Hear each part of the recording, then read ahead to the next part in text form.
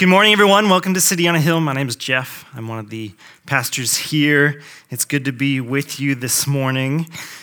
If you would, grab your copy of Scripture and turn to Daniel 4. This morning we're continuing our series through Daniel. And you may have noticed that Pastor Dave isn't here this morning. That's because I believe right at this moment he's on an airplane on the way to Florida for the High Point Send. That's one of our church networks, pastor's retreat. So you could say, getting out of Wisconsin in February, going to Florida, that he is suffering greatly. So please pray for them, him and Bree as they're gone. But in all seriousness, if you do think to pray for them, pray for a time of rest and being poured into as they so often pour out to us. And just that it would be a sweet time of fellowship with some fellow pastors in that way. But we're not here to talk about them. We're here to talk about Daniel 4. And this morning, we're going to be talking about pride. That sounds fun, doesn't it? Pride. And you've probably heard this phrase before. Pride comes before a fall. And as far as anyone can tell, that phrase comes from a proverb, Proverbs 16:18. Pride goes before destruction, and a haughty spirit before a fall. And in Daniel 4, we see this proverb played out before us in Nebuchadnezzar's life. His pride leading to his destruction and his downfall.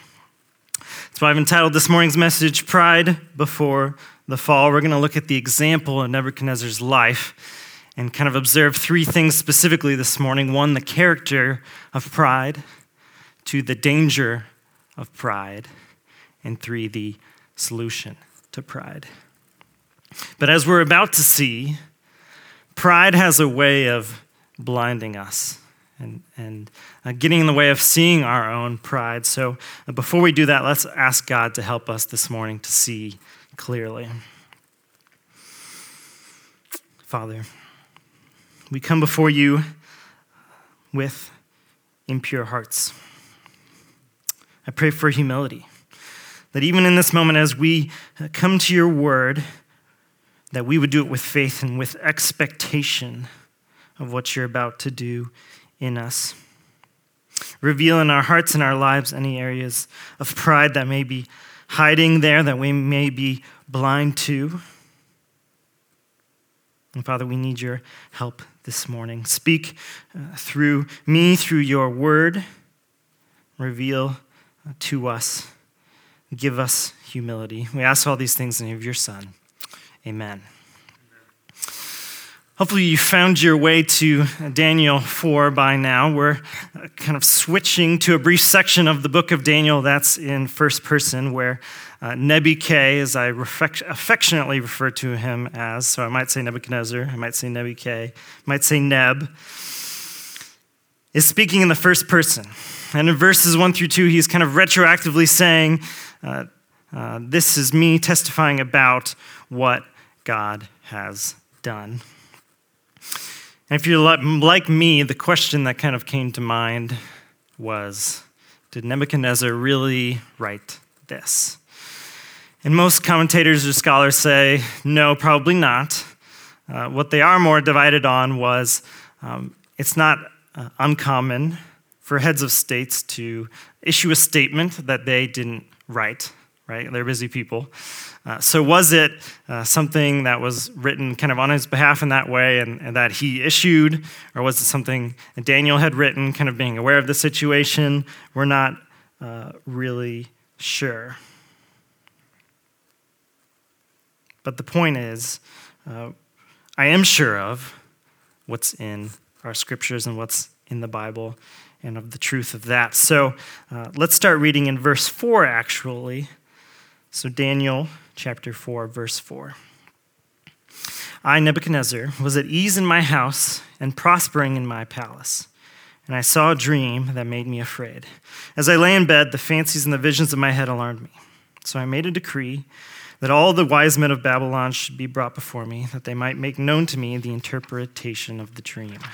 So this probably sounds familiar to you, right? It kind of seems like we already did this once in Daniel. The king has a dream, brings the wise men before him. They can't interpret it, and so eventually Daniel is brought in, and that's exactly what's happening here too, except this time he shared the dream, didn't help the wise men at all. So he shares the dream, Daniel's brought in, and then we kind of get the specifics of the dream. We're going to skip that this morning just for time, and because we kind of get a retelling of it in Daniel's kind of response or in his interpretation. So we're going to kind of skip ahead to verse 18. Don't do that in your devotionals, so don't be like, oh, it's the Old Testament, they're going to repeat that anyway. There's my caveat, but we're going to do it right now. So verse 18. This dream I, King Nebuchadnezzar, saw in you, Belteshazzar. Tell me the interpretation, because all the wise men of my kingdom are not able to make known to me the interpretation, but you are, for the spirit of the holy gods is in you. Then Daniel, whose name was Belteshazzar, was dismayed for a while, and his thoughts alarmed him. The king answered and said, Belteshazzar, let not the dream or the interpretation alarm you. Belteshazzar answered and said, my lord, may the dream be for those who hate you, and its interpretation for your enemies. The tree you saw, which grew and became strong, so that its top reached to heaven, a little throwback to the Tower of Babel there, and it was visible to the end of the earth, whose leaves were beautiful and its fruit abundant, and which was food for all, under which beasts of the field found shade, and whose branches the birds of the heavens lived. It is you, O king, who have grown and become strong. Your greatness has grown and reaches to heaven, and your dominion to the ends of the earth. And because the king saw a watcher, a holy one, coming down from heaven and saying, chop down the tree and destroy it, but leave the stump of its roots in the earth, bound with a band of iron and bronze, and the tender grass of the field. And let him be wet with the dew of heaven, and let his portion be with the beasts of the field, till 7 periods of time pass over him. This is the interpretation, O king. It is a decree of the Most High, which has come upon my lord, the king, that you shall be driven from among men, and your dwelling shall be with the beasts of the field. You shall be made to eat grass like an ox, and you shall be wet with the dew of heaven. And 7 periods of time shall pass over you, till you know that the Most High rules the kingdom of men, and gives it to whom he will. And as it was commanded to leave the stump of the roots of the tree, your kingdom shall be confirmed for you from the time that you know that heaven rules. Therefore, O king, let my counsel be acceptable to you. Break off your sins by practicing righteousness, and your iniquities by showing mercy to the oppressed, that there may perhaps be a lengthening of your prosperity. Verse 28. All this came upon King Nebuchadnezzar. At the end of 12 months, he was walking on the roof of the royal palace of Babylon. Verse 30. And the king answered and said, is not this great Babylon, which I have built by my mighty power as a royal residence and for the glory of my majesty? It's the ultimate moment of pride for Nebuchadnezzar, the prime example, the epitome, the embodiment, I'm running out of fancy synonyms to say, like, this is pride, right?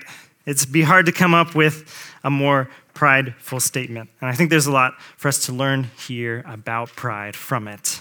So I want us to camp on kind of what we've read up to this point in this statement for a bit as we kind of talk through our points. So let's start by talking about that character of pride. What is the character of pride? And get our mind wrapped around what is pride really? Because I think in this age of social media where we're kind of encouraged to post about what you're eating, what you're doing, your thoughts about anything, even if no one really asked you, that our view of pride might get a little distorted, or there might be some confusion around what is that really. So the first kind of characteristics of pride we're talking about this morning is wanting to be like God. What do I mean by that? Well, Nebuchadnezzar, he sees himself as self-sufficient like God is. Right? Verse 30, this great Babylon which I have built.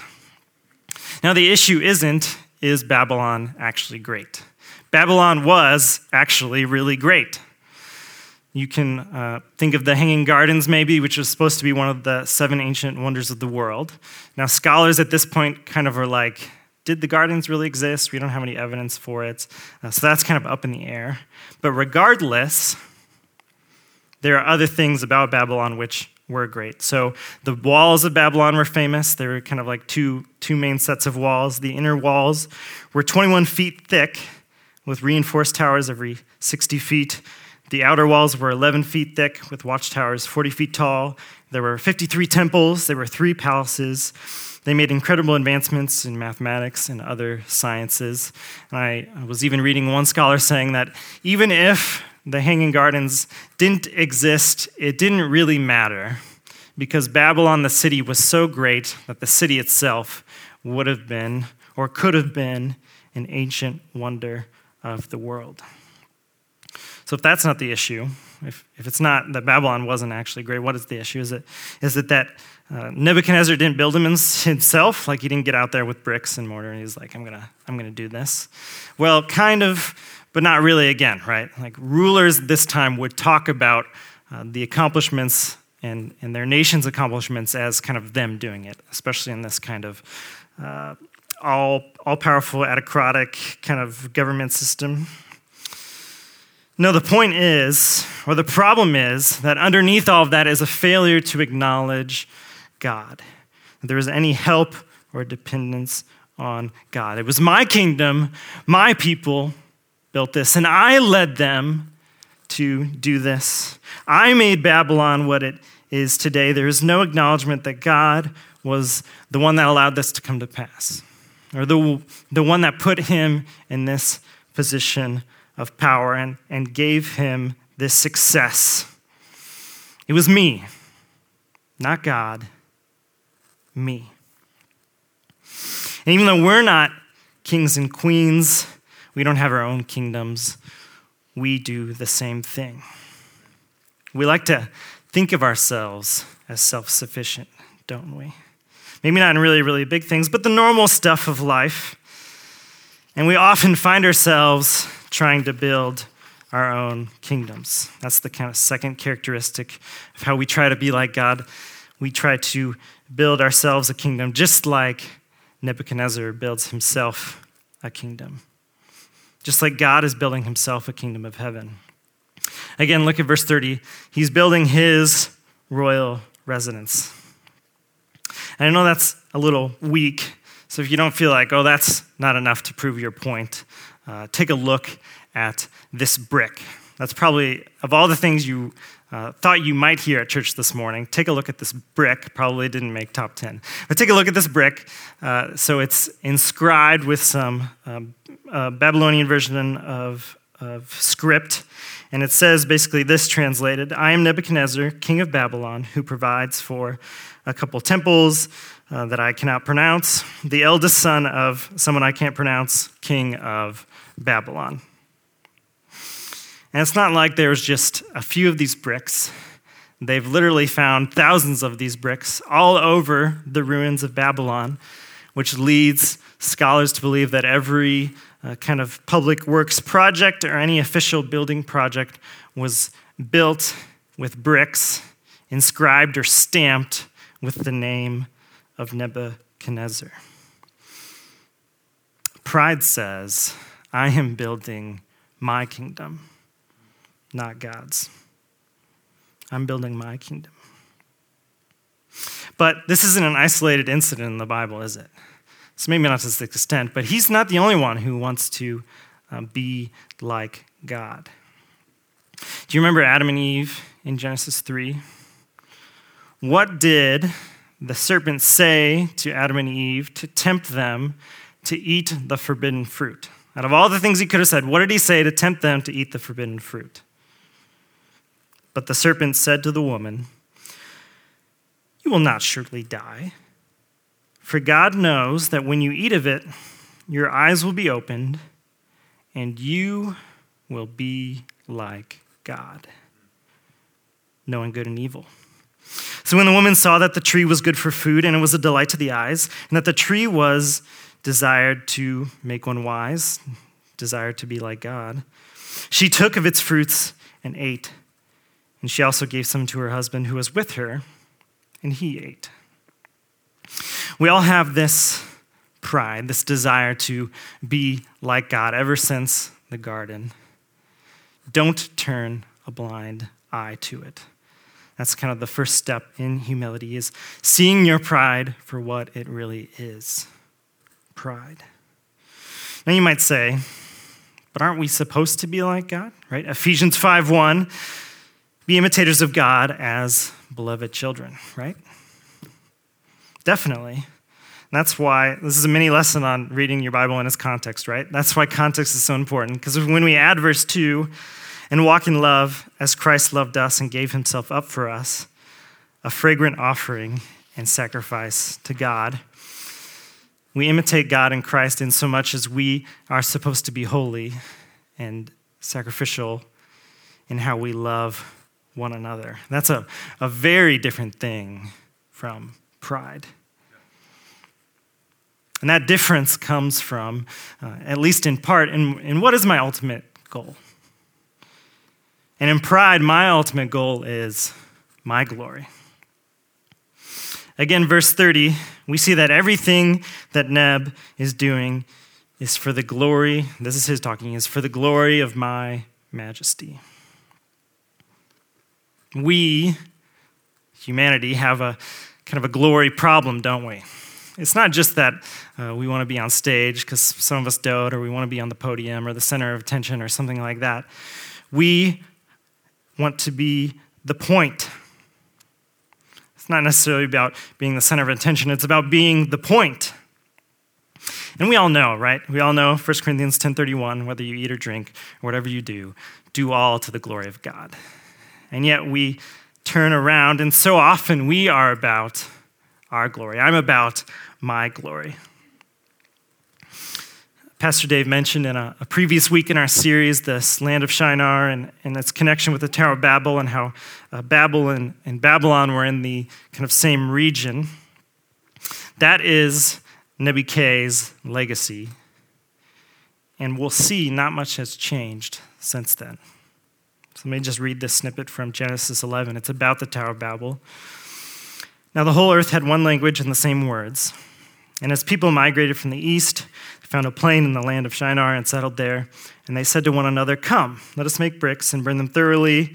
And they had brick for stone and these other supplies. And they said, "Come, let us build for ourselves a city and a tower with its top in the heavens." There's that connection I was talking about before. "And let us make a name for ourselves, lest we be dispersed over the face of the whole earth." Ever since the garden, ever since the flood, ever since the Tower of Babel, we have wanted to be the point. Our kingdom, our glory. So it's based on all these characteristics, this character of pride, that I'm going to finally kind of give you the definition of pride I'm going with, which is C.S. Lewis's definition of pride. Pride is the ruthless, sleepless, unsmiling concentration on the self. Pride is the ruthless, sleepless, unsmiling concentration on the self. So, why are we spending all this time talking about pride, and specifically about what pride looks like? How might you identify it? Here's one potential option. Is it so we can go like, oh, look at City on a Hill. They can define pride rather nicely, and they're very smart and things like that, right? No, because knowledge without humility puffs up. You can think about the Pharisees. They had lots of knowledge. Jesus wasn't a big fan of them. Think about another way. What is Jesus wanting for us this morning? Like, what is Jesus wanting us to get from this? Because it's not my church. It's not Pastor Dave's church. We are under shepherds to the shepherd, Jesus Christ. And our shepherd already knows areas of pride in our life, doesn't he? He's not sitting up there like, man, I wonder how Jeff is proud. Like, I wonder what does he need to grow in, right? He already knows, and he wants me to know too. Like, he wants me to be able to see the pride in my own life. He wants me to be able to work on the pride in my own life. He wants to be able to talk. He wants me to be able to talk with him about the pride in my own life. Am I praying with him about these areas of pride? And it's because of our second point. Not just because that's what it means to be like God, even though that maybe is the most important point, but kind of on a practical note, there's danger to pride. There's a danger of pride that leads to destruction, like we were talking about. As we read on in verse 31, we'll see what that is, how it destroys Nebuchadnezzar and his pride. While the words were still in the king's mouth, there fell a voice from heaven. O King Nebuchadnezzar, to you it is spoken. The kingdom has departed from you, and you shall be driven from among men, and your dwelling shall be with the beasts of the field, and you shall be made to eat grass like an ox, and 7 periods of time shall pass over you, till you know that the Most High rules the kingdom of men, and gives it to whom he will. Immediately the word was fulfilled against Nebuchadnezzar. He was driven from among men and ate grass like an ox. And his body was wet with the dew of heaven, till his hair grew as long as eagle's feathers, and his nails were like birds' claws. In his pride, God punishes Nebuchadnezzar and basically drives him away until this point where he's acting like an animal. Now, I told someone this week that we were going to be talking about werewolves, so again, not something you'd hear in a sermon. And this is nothing I'd ever heard of before, but there's actually a psychiatric syndrome where a person believes they're an animal, and it's called clinical lycanthropy. And it's not like, oh, you turn into a werewolf, but it's that you believe you are a different animal.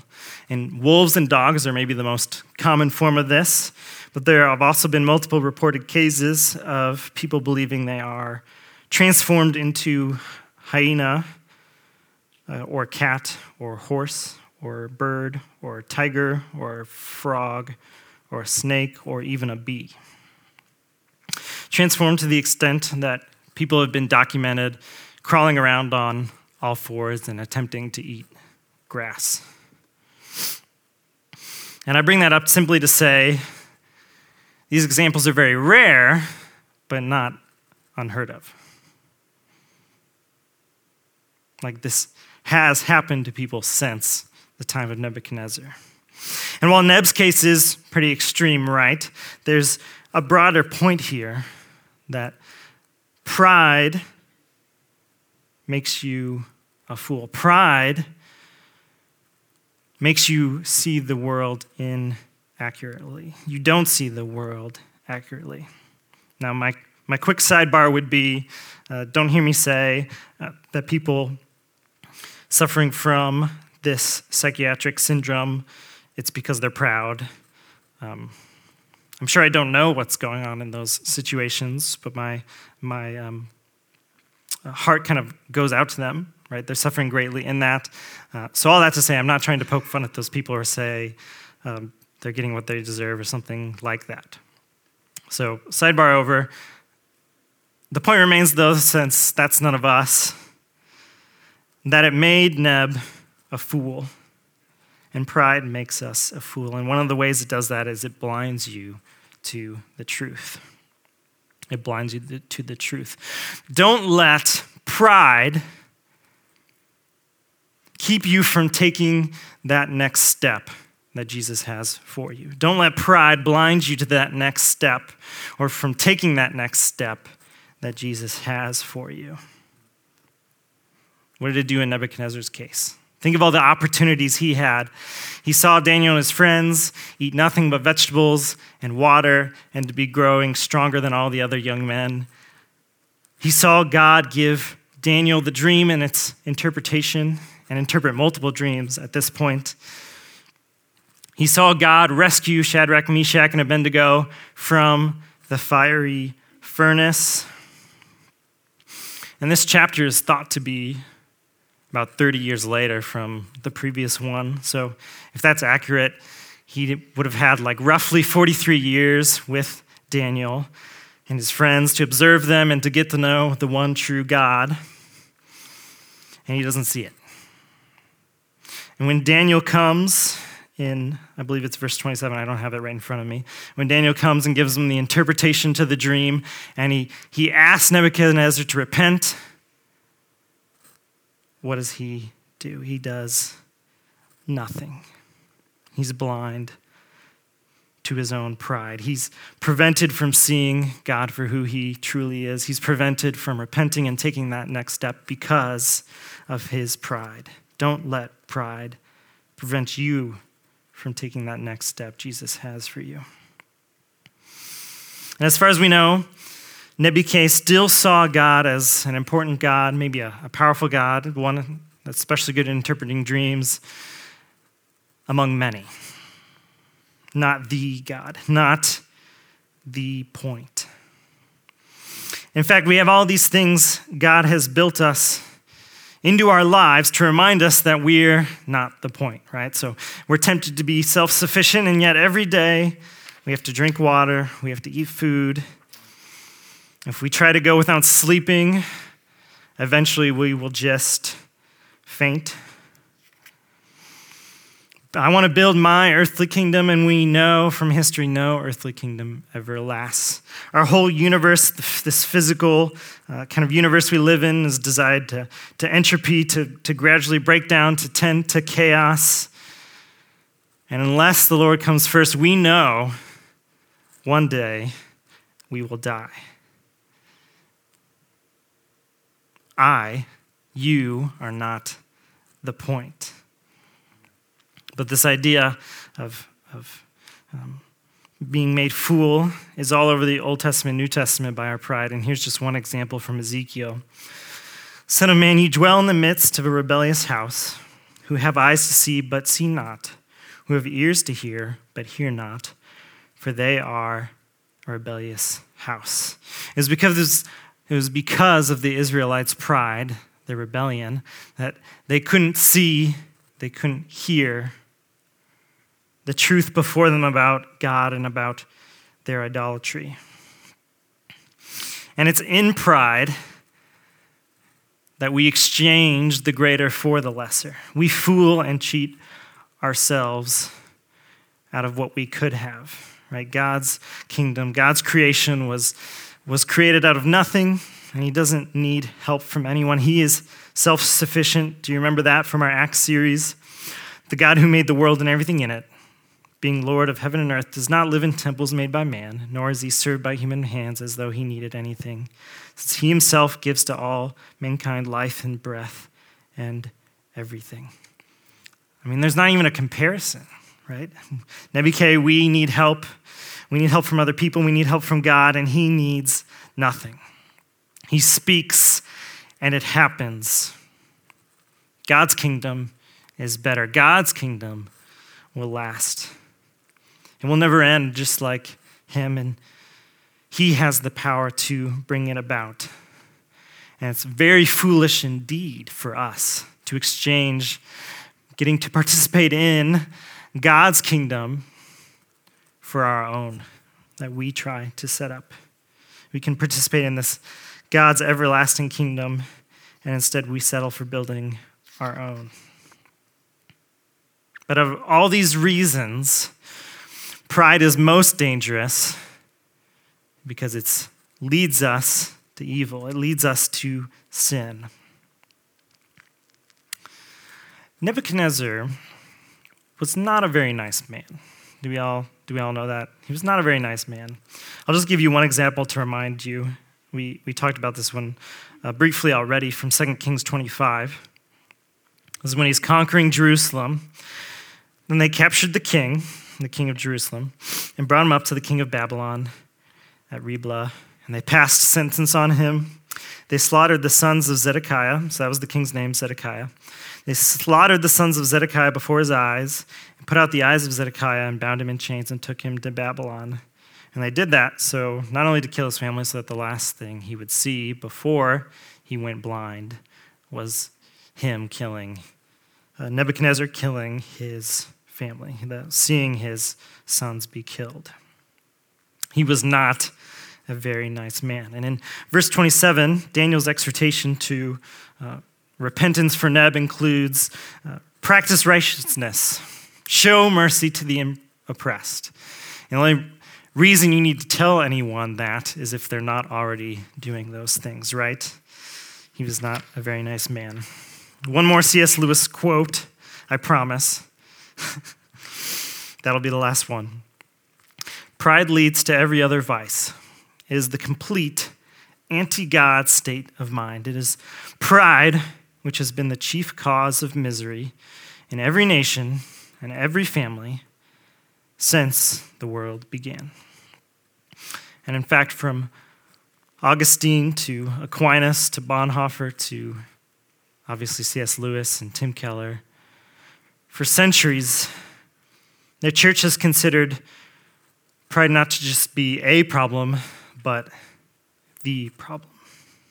The root of all sins could be traced back to pride. Because in pride, we're too busy thinking about ourselves to really, truly love others, including God. There's always calculations. How do I compare to others? How do I stack up? Am I better than them? Am I worse than them? Am I meeting my own standard for me? Am I meeting their standard for me? Using people to get something I want to build, my kingdom, even if it's just their praise or their the reputation of being a good person. Am I using others primarily to feel a certain way of, oh wow, it feels good when I serve other people in this way? Friends, if you get nothing out of this section, it should be this, that we need to check our pride. We need to check our pride. We need to know what it looks for, what it means. Be on the lookout for pride in our lives. Where am I operating? Where I'm at the center, I'm the point. Are you aware of where pride lingers in your life? Are you aware of where pride lingers in your life? Could you articulate that to someone? And throughout the day, as you're faced with various decisions, are you evaluating, is this for me? Is this coming from pride? Or is this for God? We say here in the church at City on a Hill, we are here for one another. Are you here for one another so much, and do you love one another so much that you're willing to point out pride in your brothers and sisters' lives? And are you willing to give people license to point that out in your life? Your spouse, your friends, your kids, your small group? And are you open to others about those struggles with pride? Right. Speaking of small group, you can go to accountability time and we can talk about this, maybe this little thing over there, but I know I have this huge thing over here, but I'm not going to share that because it's embarrassing or etc., whatever the reason is. Is pride getting in the way of your growth? Is pride getting in the way of you really tackling that thing, of taking that next step Jesus has for you? Because it's in seeing those areas of pride that we can apply our third point, the solution to pride. It's in seeing those areas of pride that we can apply the solution to pride. Verse 34. Let's see what happens to Nebuchadnezzar. At the end of the days, I, Nebuchadnezzar, what does he do? Lifted my eyes to heaven, and my reason returned to me. And I blessed the Most High and praised and honored him who lives forever.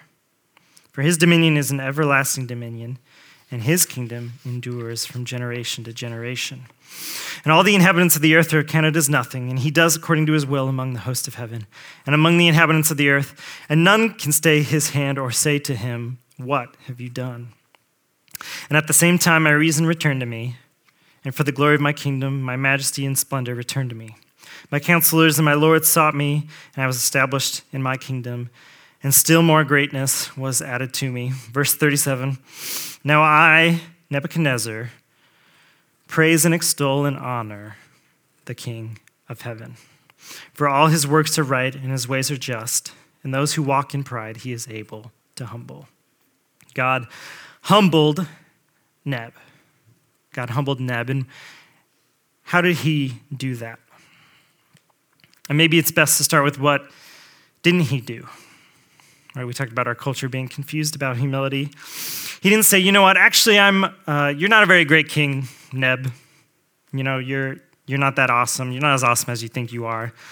It's, you know, this kind of like false humility, like humble brag, like, oh no, I'm the greatest king Babylon ever had, and you know, this is probably the greatest city-state in existence at this time, but it's no big deal, right? It's like, no, that wasn't it. It wasn't like, oh, I have a really accurate picture of my strengths and weaknesses now. That's humility. Now that I have a good picture of that, I'm good. No. Neb lifted his eyes to heaven. He lifted his eyes to heaven. He got the focus off of himself and being the point and saying, no, God is the one who deserves the glory. He is the point. Now, most scholars say that Nebuchadnezzar didn't actually become a true believer. It's hard to say, I feel like. We don't really know because there's no kind of archaeological records to kind of corroborate it or refute it either way. The last 30 years of his rule is very scarce of any information about it, especially about his kind of religion in those last decades. So we don't really know, but what's the point? He got the focus off of himself and on to God. He glorified God, and that's the solution, to quote Tim Keller. It's not thinking less of yourself, it's thinking of yourself less. It's not thinking less of yourself, it's thinking of yourself less. This principle runs throughout the whole Bible. Let me just give you one example, Matthew 23:12. Whoever exalts himself will be humbled, and whoever humbles himself will be exalted. It's not thinking less of yourself, it's thinking of yourself less. And as we close, I want to invite the worship team back up. The problem isn't that we want glory, it's that we seek it in the wrong way. The problem isn't that we want to build a great kingdom, it's that we are trying to build the wrong kingdom. The problem isn't that we want to be like God, it's that we want to be like God in all the wrong ways. And Jesus showed us the right way. Even as the Son of Man came, not to be served, but to serve and to give his life as a ransom for many. That's what Jesus did for us. He wasn't clamoring for his own way. He emptied himself, fixing his eyes on the point. And he was able to say, not my will, God, but thy own. He lived the perfect life that we couldn't. He made the sacrifice that we couldn't. He sacrificed himself for us that we might be able to worship and pursue and make a name not for ourselves, but for the one who is worthy. And it's in that humbleness, in that right focus, in seeing the point for who he is, that we find that joy that surpasses understanding that we hear so much about, that peace that we all want. And the thing that stood in our way of accepting the gospel initially, the thing that still gets in our way sometimes, is our pride. Our self-sufficiency says Jesus can't pay for our sins, or I don't need someone to pay for my sins. I'm good enough, or I can make up for it. I have to be the one, but we can't.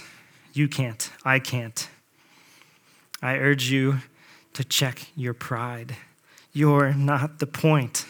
And maybe some of you have never humbled yourself in that way. I've never accepted the gospel. I've never trusted in Jesus for the forgiveness of my sin. I urge you this morning, humble yourself. You're not the point. I hope this morning serves as a warning of that pride that we had before we felt the awesome power of God's saving grace in our lives. I hope it's a reminder of what Jesus saved you from. But most of all, I hope you have joy. Joy in glorifying the one most worthy of glory. Glorifying the one who is self-sufficient, worshiping the one worthy of praise. And a life lived focused on him. We're going to do something a little different this morning. Normally we would pray, we'd sit down, we'd sing a song, and then take communion. But I want us to take communion next, kind of while this next song is playing. I just want us to think about what we just heard, what we were just studying. Take some time to kind of reorient yourself. There are ways in my life that I have slipped into this sort of self-focus, slipped into making me the point, and I know God is supposed to be the point. So just take a few moments to kind of reorient yourself. To God be the glory. That God would be the focus of your heart and of your life. And if you need to repent, if God is showing you ways or forms of pride in your life that you weren't aware of, repent. And then, once you've done that, come up and take communion. Take communion.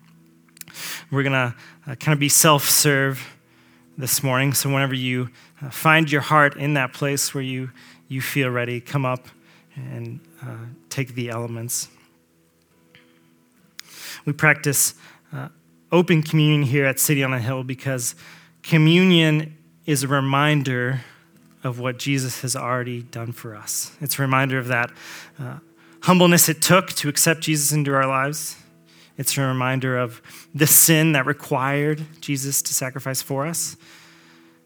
But it's also a reminder of what that accomplished. So yes, do repent, do take stock of your pride, do reorient, take communion, and then rejoice. Rejoice in that pride doesn't condemn you because of what Jesus did on the cross. Rejoice that he was perfect. Rejoice in the blessings that you felt and you've seen and experienced in your life because of what Jesus has done for you and the blessings you get to experience even now as you live your life humbly oriented on who God is, what Jesus has done for you. Lives built not thinking about ourselves, but on God. Let's do that now.